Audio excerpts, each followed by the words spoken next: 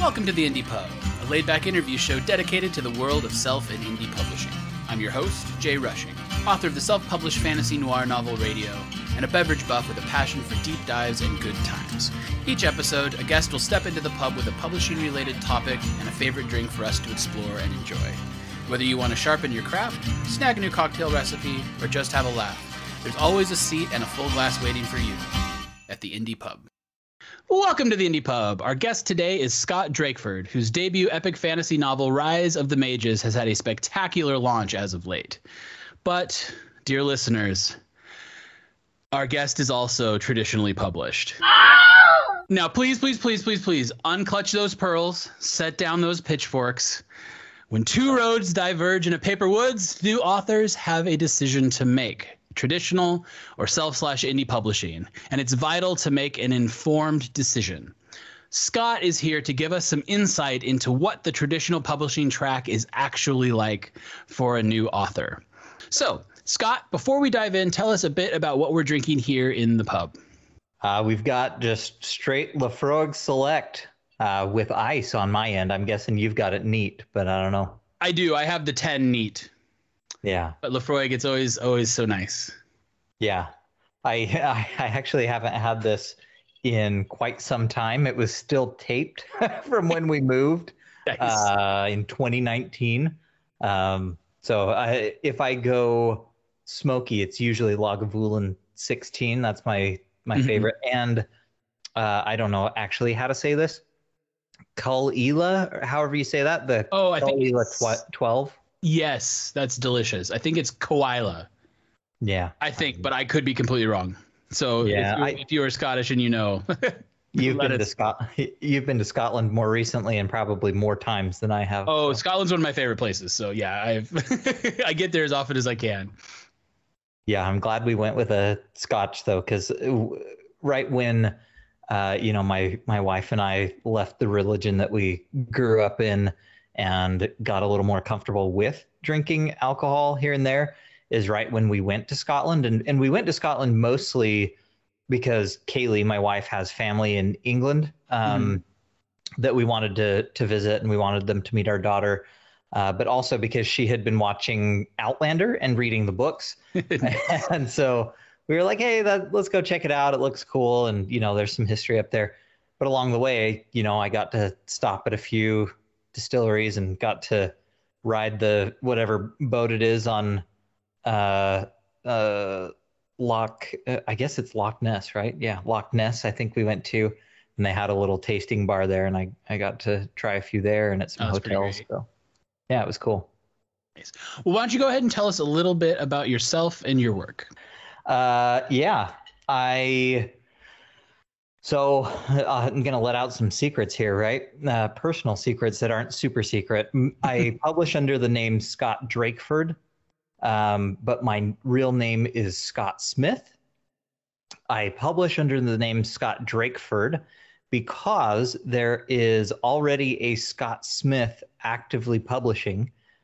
He's a thriller writer, and I think he has a few screenplays to his credit as well.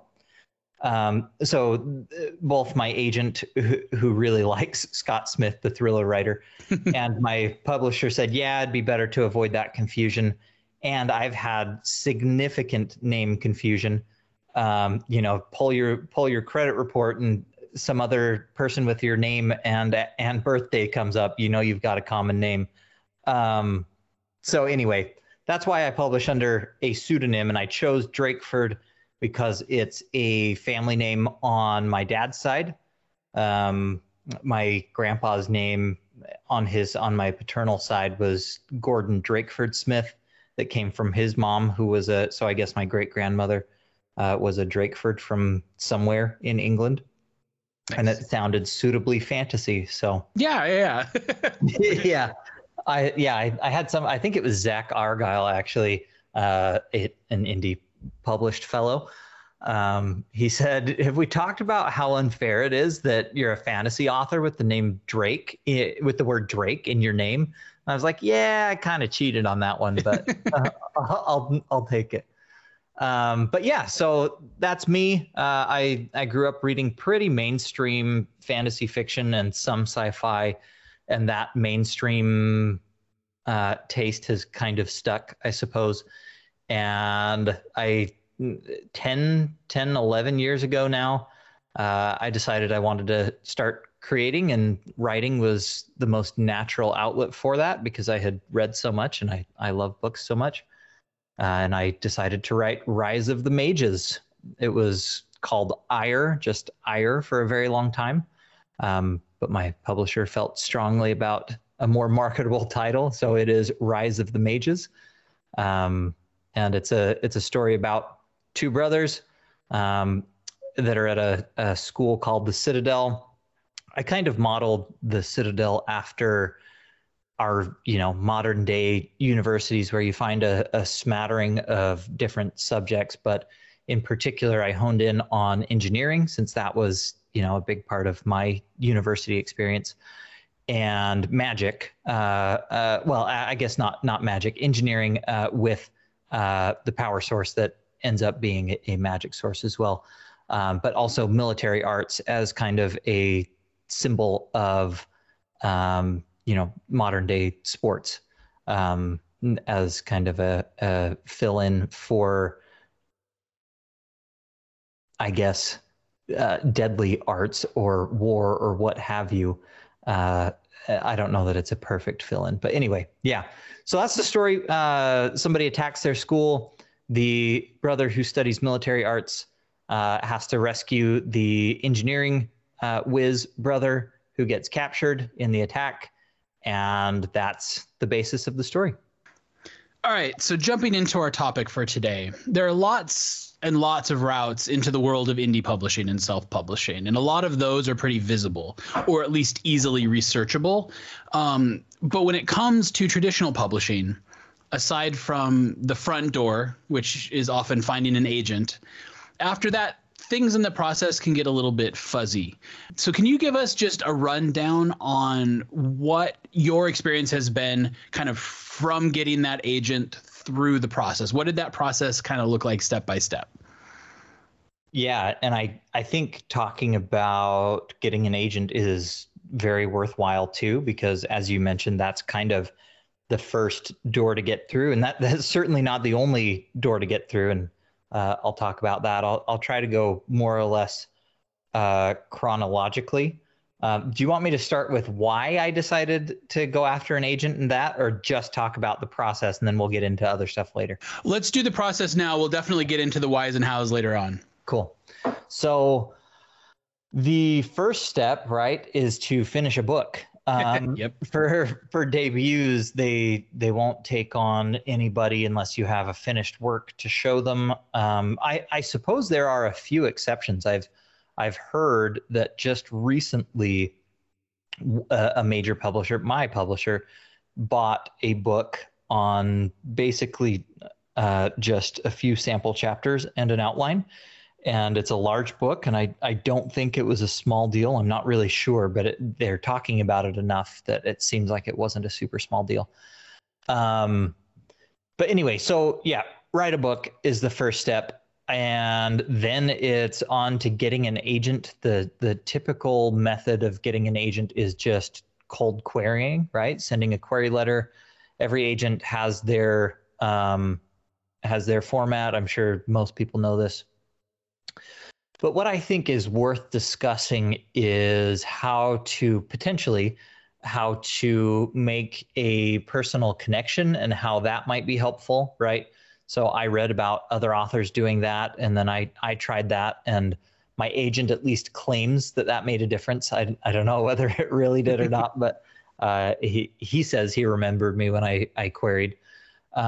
But also, I think the biggest thing to mention is, and I think you and I and our little writing group that we've belonged to for a few years have talked about this at least a little bit. It really is a function of a lot of luck, but that luck has a lot to do with personal taste and style, right? Mm-hmm. So you kind of just have to hope that there's an agent out there that shares your personal tastes in a lot of different areas, really. You know, what you're writing about, how you write it, who you are. You know, are they looking for diverse only, that kind of thing, which is happening here and there, and I think it's a good thing where it's happening. But yeah, so I think there are a lot of things that people don't take into account, both when they're looking for the right agent to query, but also when they're judging their results, right? Like, I think a lot of people are like, oh man, I sent out 50 query letters and all of them were rejections or whatever. There's just so much that goes into it, especially when it comes to something as subjective as art. If they, you know, they ate a bad burrito that day, you're hosed, you know? Yeah. And maybe, and maybe that was the only guy or person that shares some of your tastes. I got very lucky in that I found an agent, and I don't think I knew this to the extent I do now when I queried, but I found an agent who likes pretty traditional fantasy, right?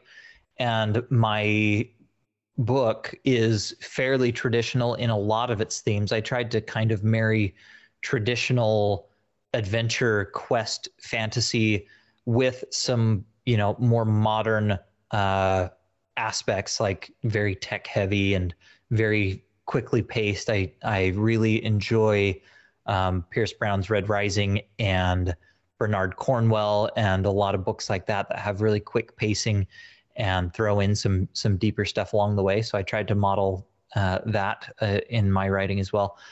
But anyway, I mean, it just kind of turns out Matt Bialer, my agent, shares that, right? Like I look at his list, and at least most of them are that pretty traditional fantasy writer, right?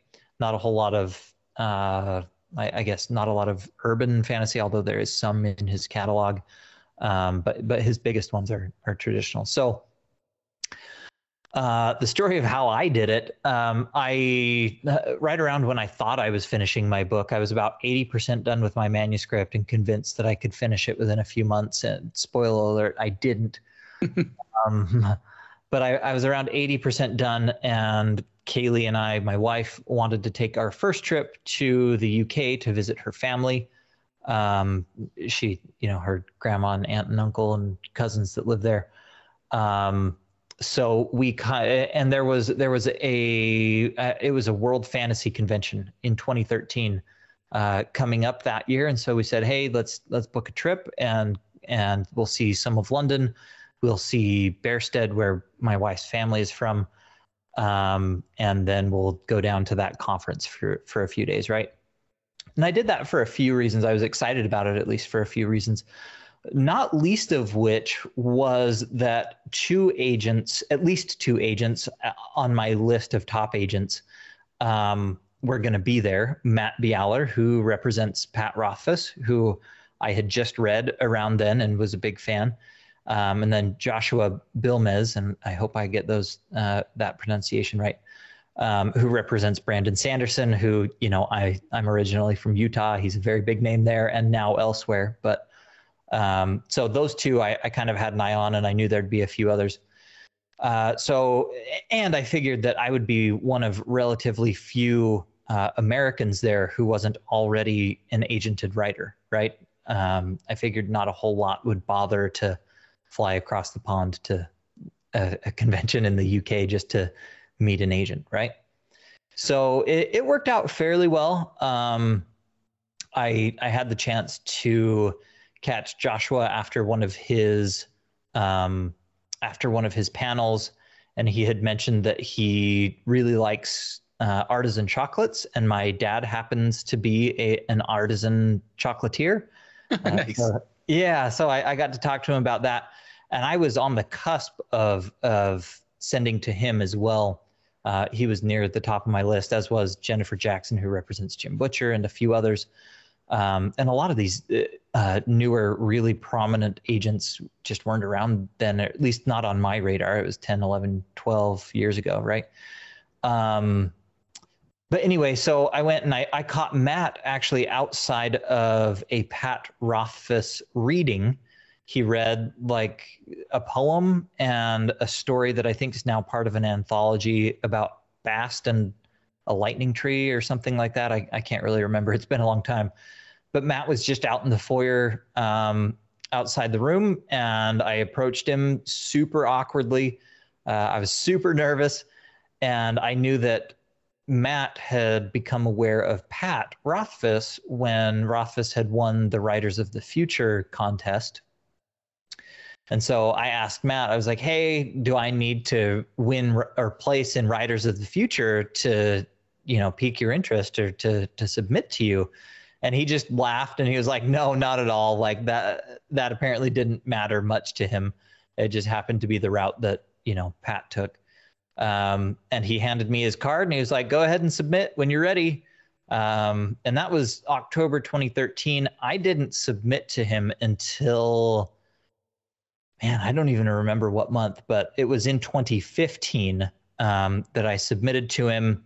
He responded quick and said, hey, I got this. And if I don't respond in 8 weeks, hit me up again.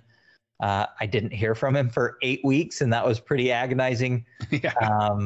And then 8 weeks rolled around, and I hit him up again, and I said, hey, you said to check in, and I definitely want to work with you.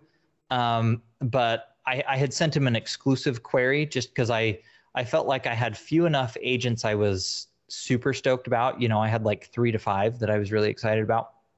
I had few enough that I figured I might as well take my time and try to attract a little extra attention, I guess, by submitting an exclusive query. And I just put that in the subject line of my query letter. And so I said, hey, I did submit an exclusive, and if I don't hear back from you in the next couple weeks, I'm going to start submitting to others. And he responded immediately and said, hey, I'm reading it, give me a little bit. And then I want to say it was maybe that next week that I got an email, and he said, hey, Scott, I think this needs a little work. Maybe he didn't even say a little. He probably said, this needs some work, but I do want to represent it. And so that was in 2015, and I was like, man, I've got it made. I'm only going to have to work for I was pretty naive at that point. I was like, I'm only going to have to work for like a few more years until my book's out. I'm going to be able to quit and just be a full-time writer. Since then, I have learned a lot more about the economics of writing, and maybe even in particular, traditional publishing. And I have since been viciously disabused of that notion that I will ever be a full-time writer. Although I kind of am now, I guess, but not because it pays well. But all right, yeah, so you got the agent. Yeah. Step 2. Okay. So I worked with Matt and his assistants to revise the book quite a bit. I don't remember exactly how many rewrites and edits I did with him, but at least 1 to 2. We went on submission in early 2019. No, I'm sorry, 2017. Early 2017. So I signed with him, I think late 2015. We went on submission, maybe even late 2016. No, it was mid to late 2016. So roughly a year, maybe 9 to 12 months later, we went on submission to 9 different publishers. We got 3 rejections, 4 rejections. 3 of them were very nice and sent the rejection with a little note, or even in one case, a long note saying, hey, I didn't connect with this, but I think it's good, and I think you can make X, Y, and Z better, right? And one of them was just a no. They didn't send anything back, which I get. But those 3 that rejected and did send notes back were all somewhat aligned in that they felt it needed to be quote unquote tightened. And so my agent said, hey, we still have this opportunity with these other 5, and then we could go to smaller presses, but these 5 were still, the big publishers. He said, we still have this opportunity. What we can do is pull the submission. We can tell them that we're working on these things that have been mentioned, and even the ones that had turned us down. He thought we could resubmit to a few of them and not, put his relationship with those editors in jeopardy, I guess, because that's what it really comes down to. So we did that. I edited for about 6 months.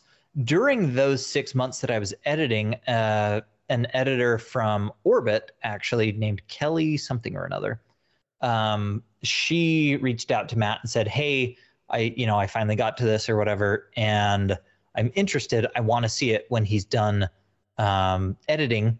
Well, a month or two or however many months later, before I was done with the edit, she quit the industry. If I remember correctly, she went to do an MBA at like Berkeley or something. Oh, crazy. Yeah, well, crazy and a huge bummer, because I was like, oh man, I got somebody who's interested in my book, and then they leave the industry. But Davy Pillai, who's now at Tor and is leading things at Tor, she was, and I'll get the positions wrong, but she was like the editorial director or whoever the boss of the editors is at a publisher, right? She was that, as far as I gather, at Orbit. And so she had been somewhat involved with this editor who had requested to see my book. And Matt knew or knows Davy and talked to her and said, hey, do you want to see this? She said, yeah. So we sent them an exclusive submission, basically just because they were the only one who reached out with strong interest, and Matt felt he could, get it placed better than trying to go out to all the ones who hadn't responded or the ones who had responded negatively, but they were still a big question mark. So Tor signed me pretty soon thereafter. That ended up being June of 2017. So it took at least a year from initial submission, pull it back, edit it, resubmit, sign contract. And then it's been a very long journey for both me and my editor, Jen Gunnels, who's fantastic, because they initially wanted to publish all three of this planned trilogy together, like, months apart rather than years. And I only had book one written. And I was like, well, if that's the only offer on the table, I can try. I can write these as fast as possible. But I've been writing this book since 2012. And, and this is the only book I've written. I wrote it and rewrote it and rewrote it to learn how to write. So anyway, I was like, yeah, I'll try. But spoiler, that didn't happen. And by the time they were like, fine, we'll just publish it and we're close enough, right? And we'll move to a traditional spacing year apart-ish. I was scheduled to publish in 2019. And then I don't remember why we moved that time, but we moved from, well, I think it was like September 2019 it was supposed to come out, and then it was moved to May of 2020, I think. And then the pandemic hit, and they were like, whole schedule scrapped, and you're part of the, the group moving to 2021. It was partially because they had picked up some larger books and they didn't want me going at the same time as some larger authors. But yeah, it was also due to the pandemic. So I was slid to end of 2021, and then they slid me again to when my book actually came out, which was just like 18 days ago. They slid me to January 25th, 2022. And then right at the last moment, because of printing issues, they slid me to February 8th. So it has been quite a journey, very long time. Most of it's my fault. Some of it's the pandemic's fault. But yeah, it took quite a long time from starting and then to agent, then to signing a contract, then to actually getting a book on the shelves. So then the general track, from what I'm understanding, then is going to be agent, submission, edits, launch. Yeah. So I'd say with most agents, It depends, right? And this is part of where you kind of have to do your best to understand whether an agent is going to work with you in a significant manner on your manuscript. I chose Matt in part because some of his other clients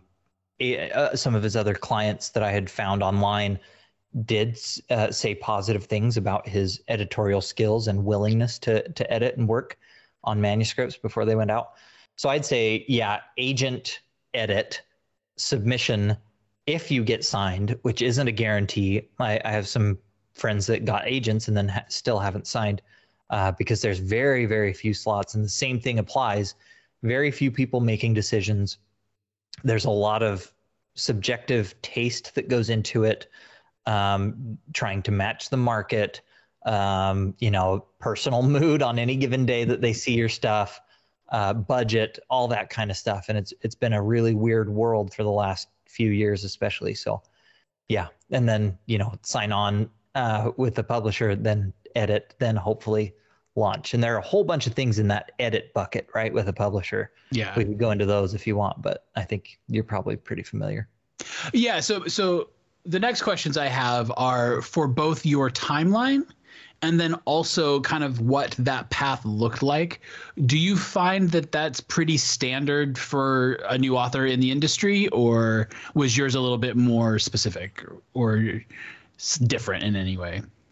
Yeah, so I think where mine differed is most authors, it seems like, are smart enough to write a book and then move on, when they start writing, to write a book and then move on to the next and move on to the next and the next and get a lot of experience under their belt that way.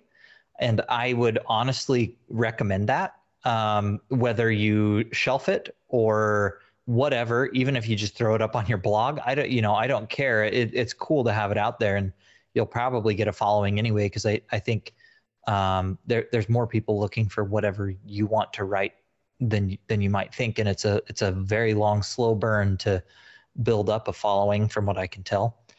But yeah, I chose to just keep going with this story, partially in large part because it meant something to me, right? Mm-hmm. Though I have wrapped it in a very commercial and purposefully, I hope, entertaining,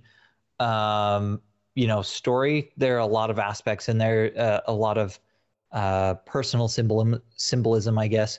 I don't know if it comes through to every reader, but there's a lot of stuff in there that, meant something to me, and I wanted this story to be good. But partially just because I am very stubborn and hate giving up on on anything. So that certainly took longer, I think, from writing to agent, and then probably from getting I'd say that's pretty typical to take probably at least a few months, up to 6+ with your agent, if they're a fairly editorial agent. And it depends on how quick you are with edits and all that kind of thing, scope of edits. I think my situation with my publisher was very different. So I think most of the time when you sign with a publisher, within ballpark a calendar year, you'll be publishing, right? Because that calendar year usually accounts for time to edit with your editor. And theoretically, there's only, 1 or 2 rounds of that. And then copy editing and proof editing and all that kind of thing can happen within that calendar year. In my case, it was like 4 years. And as mentioned, it was because they wanted to launch all 3 at once. I was very, very incapable of writing to that at that speed.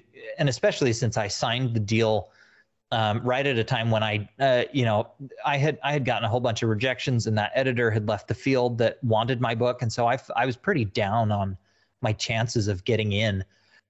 So I had picked up extra stuff at work and was working a lot of hours, and I was trying to build a tech startup on the side too.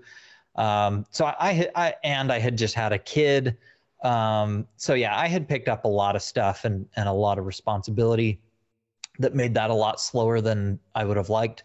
But also I think I'm just a slower writer, honestly. I agonize a lot. Doesn't matter if I'm drafting or editing or whatever. I rewrite as I go a lot.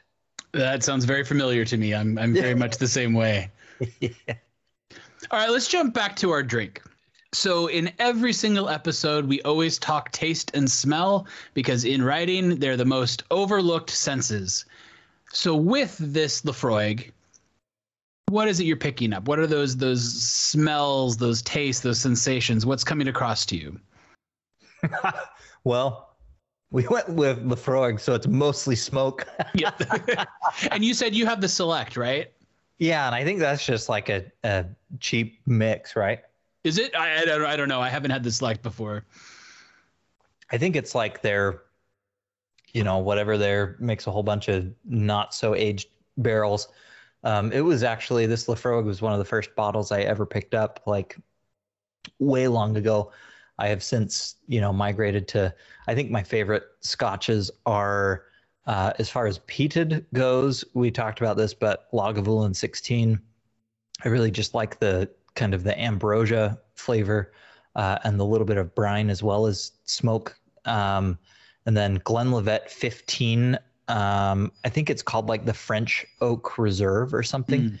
But that's like that's the sweetest scotch or whiskey in general that I've had. I'm far from a connoisseur, right? I don't know a whole bunch about scotch or especially bourbon, but it doesn't have that I can only describe it as a resiny taste to me. Bourbon has kind of a resiny taste that I really don't like. I'm not a huge fan of bourbon, and I've found that it's not often present in scotch. It is in some, but it's not in like this Laphroaig. I don't even know what I'm tasting other than smoke, honestly, with this one. But at least in that Glenlivet, it's a pretty clean, sweet taste, at least, to my palate. Yeah, that resin might be the difference because bourbon has to be a new barrel, a new oak barrel, whereas scotch is using used barrels. So some of that resiny flavor is coming out and is basically getting spent in the bourbon. And then by the time those barrels get to Scotland, they're a lot more mellow. Yeah. Yep. Yeah, it's funny you bring up the Lagavulin because I'm kind of the opposite. So like Laphroaig and Ardbeg are of the Islas, they're my go-tos. Because for me, I love sweet whiskeys. I love Irish whiskeys. I'm very much like the big kind of stewed fruit, spicy, kind of Christmas spices type scotch or whiskey. I love that. But if it's smoked, I like it super dry, super briny, super salty, not a lot of sweet at all. And so that's what tips me away from Lagavulin a little bit, because Lagavulin's delicious, but a little too sweet for how much smoke it has, I guess I would say. Yeah. But it's funny. People seem to fall on either side of the fence with that. Well, and I mean, I haven't had this Laphroaig for a while, and I want to say I haven't had it since I've, really developed a more sophisticated whiskey palate. And I'm actually quite enjoying this. I do like the level of smoke, and I guess there is a little bit of brininess, but you're right. It is not sweet like Lagavulin, but I like that. I definitely have a sweet tooth. It reminds me a little bit like Lagavulin versus Laphroaig reminds me a lot of, obviously they don't taste anything like drinking white wines, but it very much feels like the difference between a really dry white, which would be like the Laphroaig, versus a little bit sweeter, more rich, like maybe a Riesling or something like that for the Lagavulin. Yep. Just that rounder, fuller flavor with the Lagavulin and the drier, tighter flavor with the almost more astringent with the Laphroaig. I would agree. Yep. Absolutely. Okay, so let's jump back to our topic and let's go all the way back to the beginning once again. So when you were setting off, was traditional the only route you were going to take, or was self or indie publishing on the table for you? That's a good question. I was pretty set on traditional publishing for a few reasons. One was I didn't quite understand exactly what that meant, and especially in my case would mean in terms of, ROI on effort, especially. But also I think I'm prone to seeking credentialism more than I probably should, but I'm also I attempt to at least be somewhat self-aware. And the part that scared me the most about becoming an author or really doing anything, as mentioned, I had a failed attempt at a tech startup in that same time period that I did with my very good friend and one of my brothers. The part that's always scared me the most is like that initial traction, and I guess for lack of a better term, a blanket term would just be marketing, quote unquote. And I've never been super comfortable promoting myself. I've never been super comfortable trying to like build a gathering, and I'm not necessarily trying to call anybody out, particularly not that we know, right? But there are authors and business owners and whoever else that are very, very promotional, right? Yeah. Like they obviously do not have a problem with that. And there are other authors who are so much better at like the community building aspect than I am. Like just making, like making a large group of genuine friends. Like I'm not good at that. I'm good.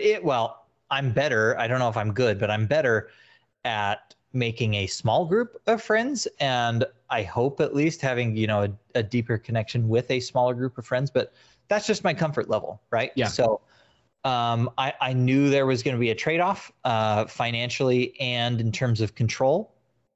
And that's hard because I really like control and I really like money. But I also knew that I figured I was entering into a symbiotic relationship, and I think that's a pretty good descriptor for it. And I was going to give it a very, very good shot before I gave up on it, right? Mm-hmm. And honestly, I think I just got lucky.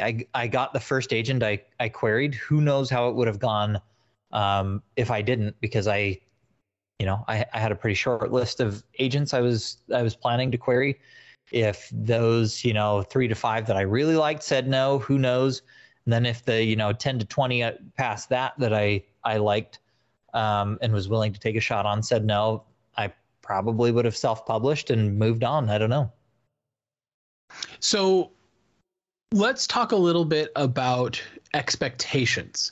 So thinking about what you had in mind stepping into the traditional publishing world versus what actually shook out.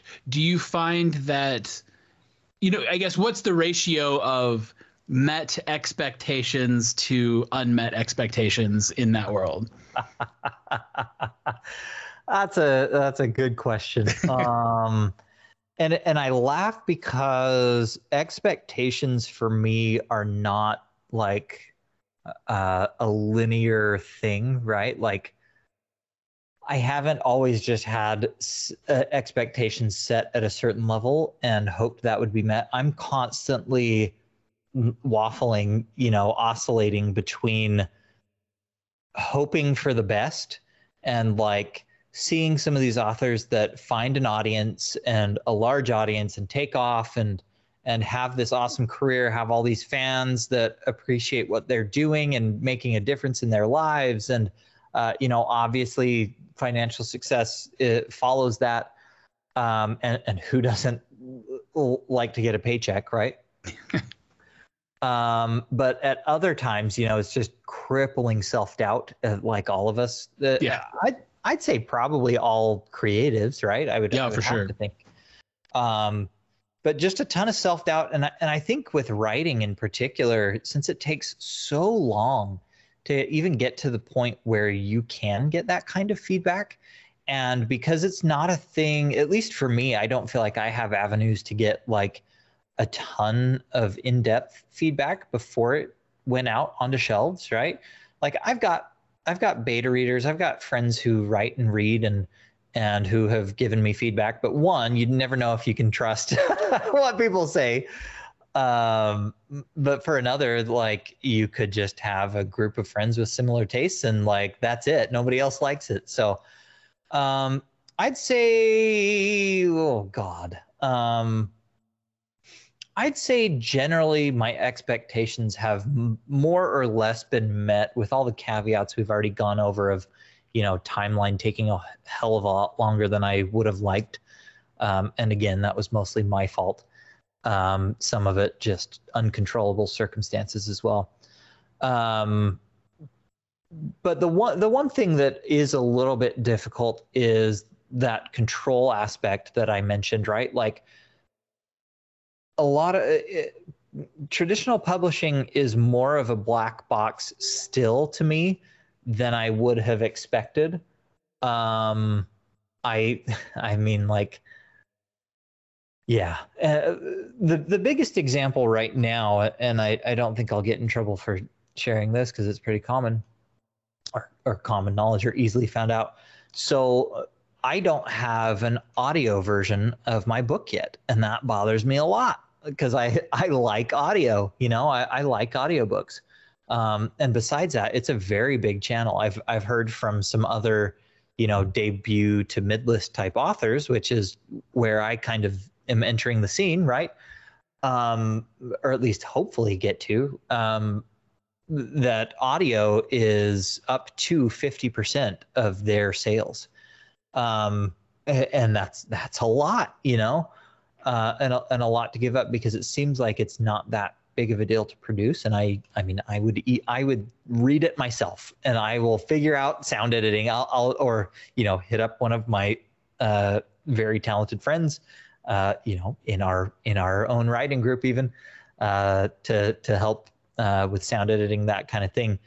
But there's just a lot, and it's not, it's not in control of any one person that I work with either. Like, my editor doesn't have control over that, and there's just a lot of moving parts that not only do you not have control, you just don't even have visibility into a lot of it. And the answers you get is just, well, we're trying, or be patient, and assuming your book gets traction, that'll come, and we'll figure out an avenue for that. But in the meantime, it's very frustrating. Oh, I can imagine. Yeah. So of everything you've come across in this journey, what would be the most surprising element for you? The thing that you really came out of left field that you didn't anticipate or didn't think would be a thing? Oh, man. The thing that surprised me the most? I'm gonna take this from an angle of, like, when I first started out, I would not have thought it would take me so long to get to the point where I was comfortable with my own work. And I say that in particular because even when I turned in my book, like, I edited this thing like dozens of times, right? And they sent copy edits to me, and I got my hand slapped because I was like changing more stuff than they wanted me to change at that point.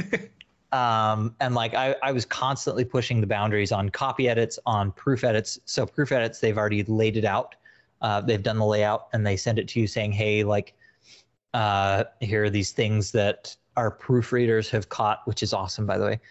Our proofreaders caught, like, maybe you repeated a word in a sentence, or something wasn't quite as clear as it could have been, which is awesome to have people telling you about before it goes out, right? But like, you're supposed to keep it in the same basic typeset or whatever. I don't know exactly what you even call it. You'd probably know better.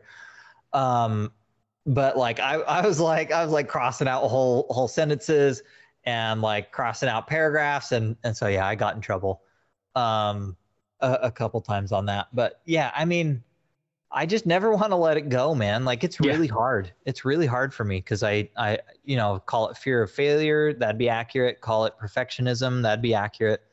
But that's the thing that surprised me the most. I don't know, that I didn't see that coming. Well, and when it comes to control, what part? So after the book got into the machine, what parts did you end up having a say on? So I'm thinking things like you mentioned that they had you switch your title, but like, cover art or back cover copy or things like that, was that totally in-house, separate from you, or did you have input with that?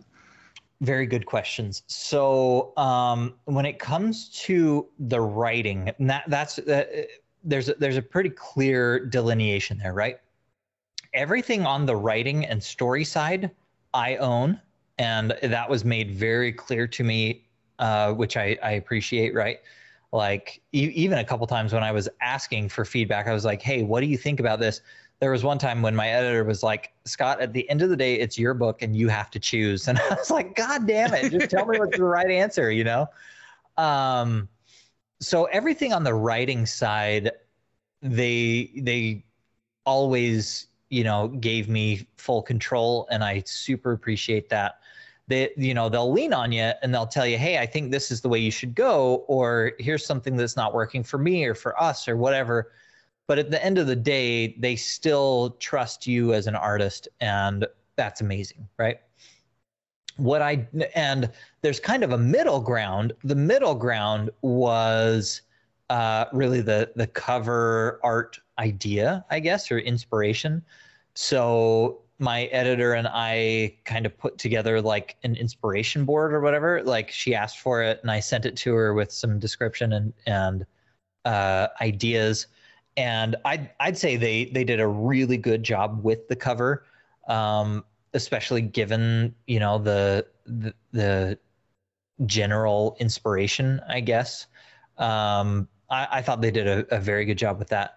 Where I did not have nearly any control, and I don't know if this is because I'm brand new, or if it's like different editors consult to different levels on different things with their people or what. But I had very little control on the title side. So, I mean, they certainly consulted me and said, hey, what do you think about this? And do you have ideas for this and along these lines and blah, blah, blah. And we went back and forth quite a few times. But at the end of the day, it was the shot callers at the publisher who you know chose the title. They let me choose the series title, The Age of Ire, but they chose the book title, or at least heavily influenced it, and like the marketing copy and the blurbs, all that kind of stuff. They chose the like my bio on there. I mostly wrote, but they made a few changes before it went live. So yeah, I mean, like it's not even necessarily control that way that it was surprising and maybe a little vexing. I think that partnership was actually really good. And that's a lot of credit to my editor for putting up with a lot of bullshit from me, right? But the part that's frustrating, I don't think they even have a lot of insight to, and a lot of it is just because of how the industry is set up and all the things they have to navigate that have been set in stone way before them, right? And so that's things like you don't know your sales numbers until X number of months later, and whatever the industry calls returns, because you know they send out books out through a distributor, and distributor sends them to bookshops, and those bookstores can then something just fell over in my kitchen. Those bookstores can then return for with no penalty because of how the industry has negotiated those deals well into the past. And there are good reasons for that, but it's difficult, right? Mm-hmm. And there are all sorts of different relationships between publishers and their parent publisher, or their parent companies, that determine things like, you know, what editions get made or don't get made, and where is it distributed or where isn't it distributed? Are we running ads or not? Are we sending out physical ARCs or just e-ARCs? You know, how much effort are we putting into sending this author to trade shows, or, you know, with librarians and booksellers, or are we sending out pitch packets? Are we doing custom materials that we're sending out anywhere? That kind of thing. So it's really the business side, I think, that's a little frustrating for me, because I like that side. And not only do they not want you messing with that side, I don't think they have a lot of power to do much about any of the decisions being made. And so they can't, when I bug them about it, they're like, just chill, man, just go write a book. All right, so let's jump back to our drink real quickly here. If you're willing, I'd like for you to do a little world building for us. So, thinking about your nice glass of Laphroaig, either for yourself or maybe for a character from your book, or for any sort of character, what is the perfect setting to enjoy this drink? This drink, I'm gonna go with a stone castle in front of a wood fire in a very large fireplace, probably in a leather upholstered chair with a leather footrest, probably some tapestries on the wall for a little warmth. I'm gonna go with that, in part because my own book features some settings quite a bit like that, but that would be a pretty fun, maybe like some well-worn wood flooring. That'd be nice. Yeah, this is definitely a cozy drink for sure. Absolutely. Okay, Scott, what sorts of tips, tricks, suggestions, cautions would you give people who are wanting to dip their toes into the traditional publishing world? Prepare for pain. And I would target and try to get on a personal level with everybody involved as much as possible. So that's a little hard right now with conventions not being in person and that kind of thing. But what I think you can do is really look into who an agent, and I'll focus on agents because that's really the part you can control and approach. Look for agents who really do represent authors like you in terms of what you're producing, and try to be as honest as you can about that, right? And then try to do something to stand out. I know a lot of writers do just get in through the slush pile, and that works. But if you can send, and this will make it take a lot longer, right? But if you can send an exclusive query, put that in the title, no guarantee that garners more interest, but it can't hurt, right? I don't think a lot of other subject lines are coming in with the title exclusive query, for one. If an agent is doing and I don't know how to say this in German, but coffee clash, however you say that. Oh yeah. If they're doing that kind of thing, or if they're at a workshop, or if they're doing whatever, it doesn't hurt to see if there's an affordable way to at least get some personal time with them, or at the very least, even if they don't see you and they don't get some name recognition with you, at the very least seeing them and how they interact with the world and interact with other people might give you an idea of, for example, whether they're open to humor in the query, or whether they're all business, whether they care about how this is going to be marketable to a certain segment, or whatever that they're passionate about, right?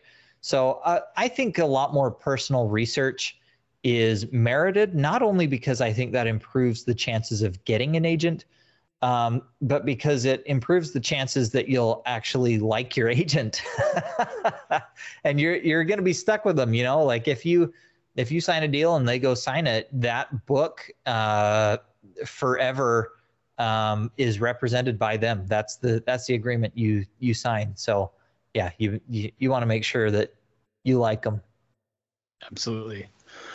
Well, all right, Scott, it is last call here at the Indie Pub. Can you give us an indie published book or two or three that you want more people to check out?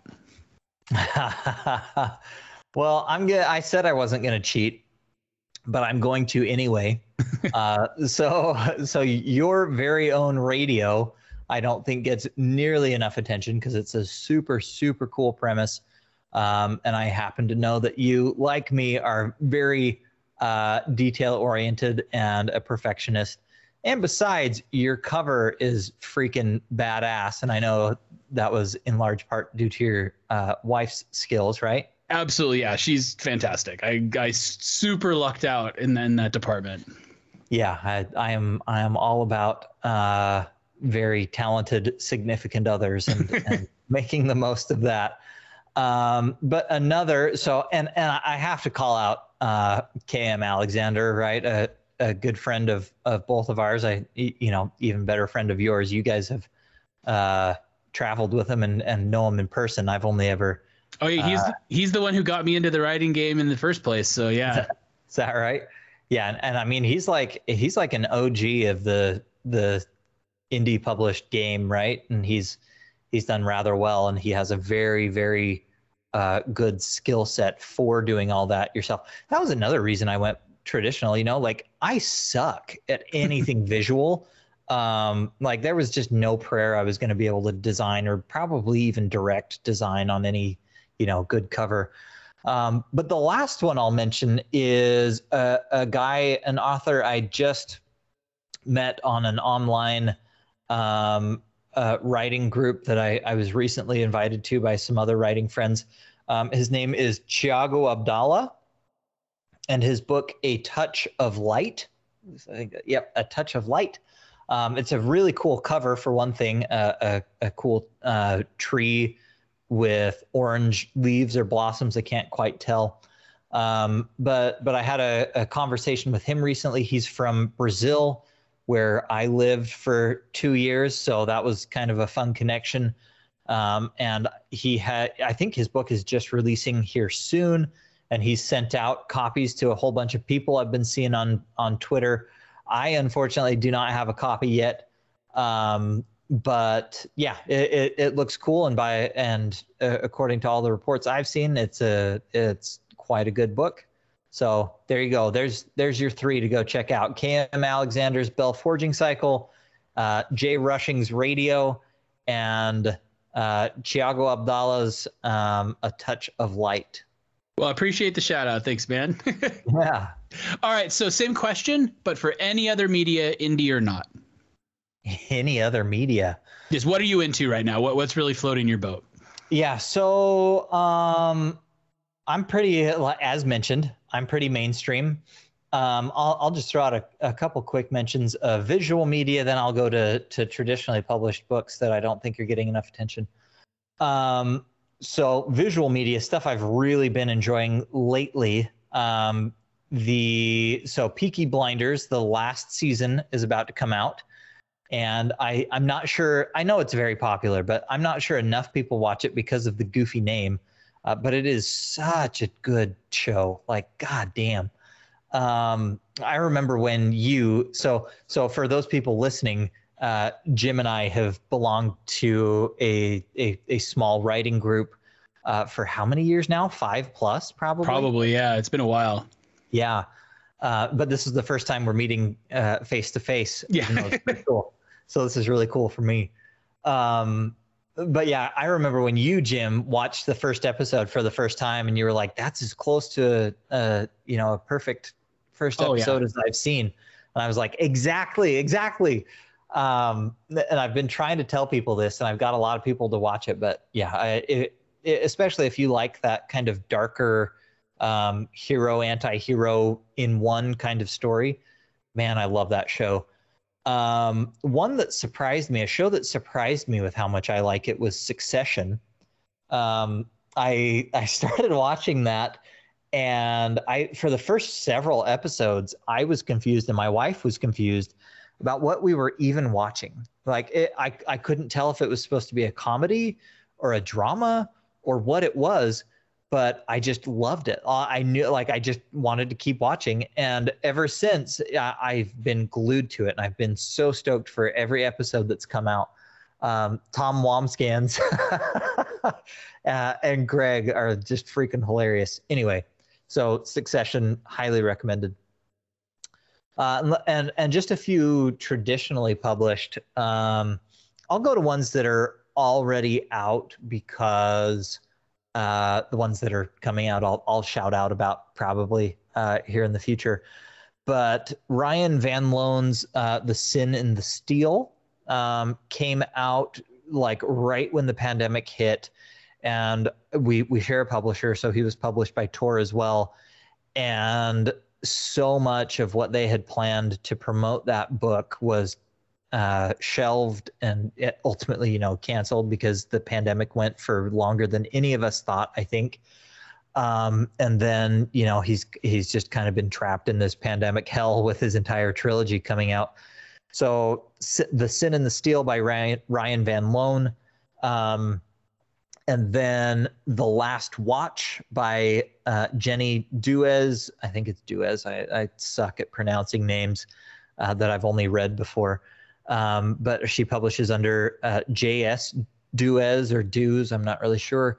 But The Last Watch is a sci-fi that is just superbly paced. I absolutely loved it. I tend to get like with deeper stories and longer stories, I don't know if I have like undiagnosed ADD, like my brother, or what, but like I tend to drop out quite a bit and take a long time to get in and then out and then back into a story.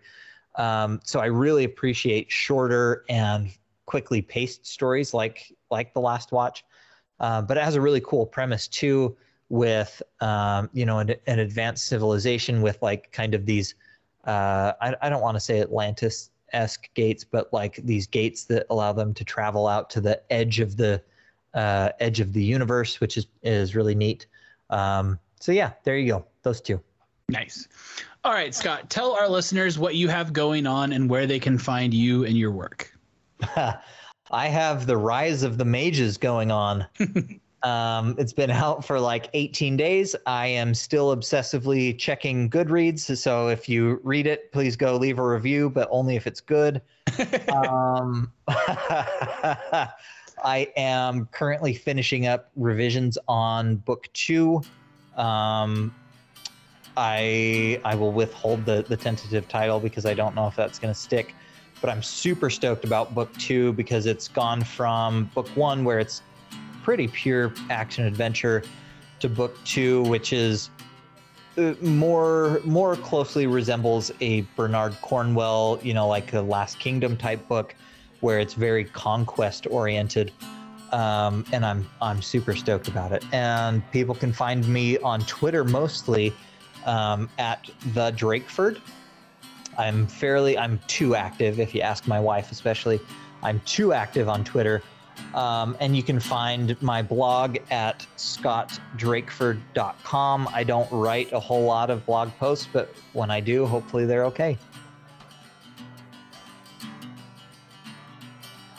Thanks everyone for tuning in to the Indie Pub.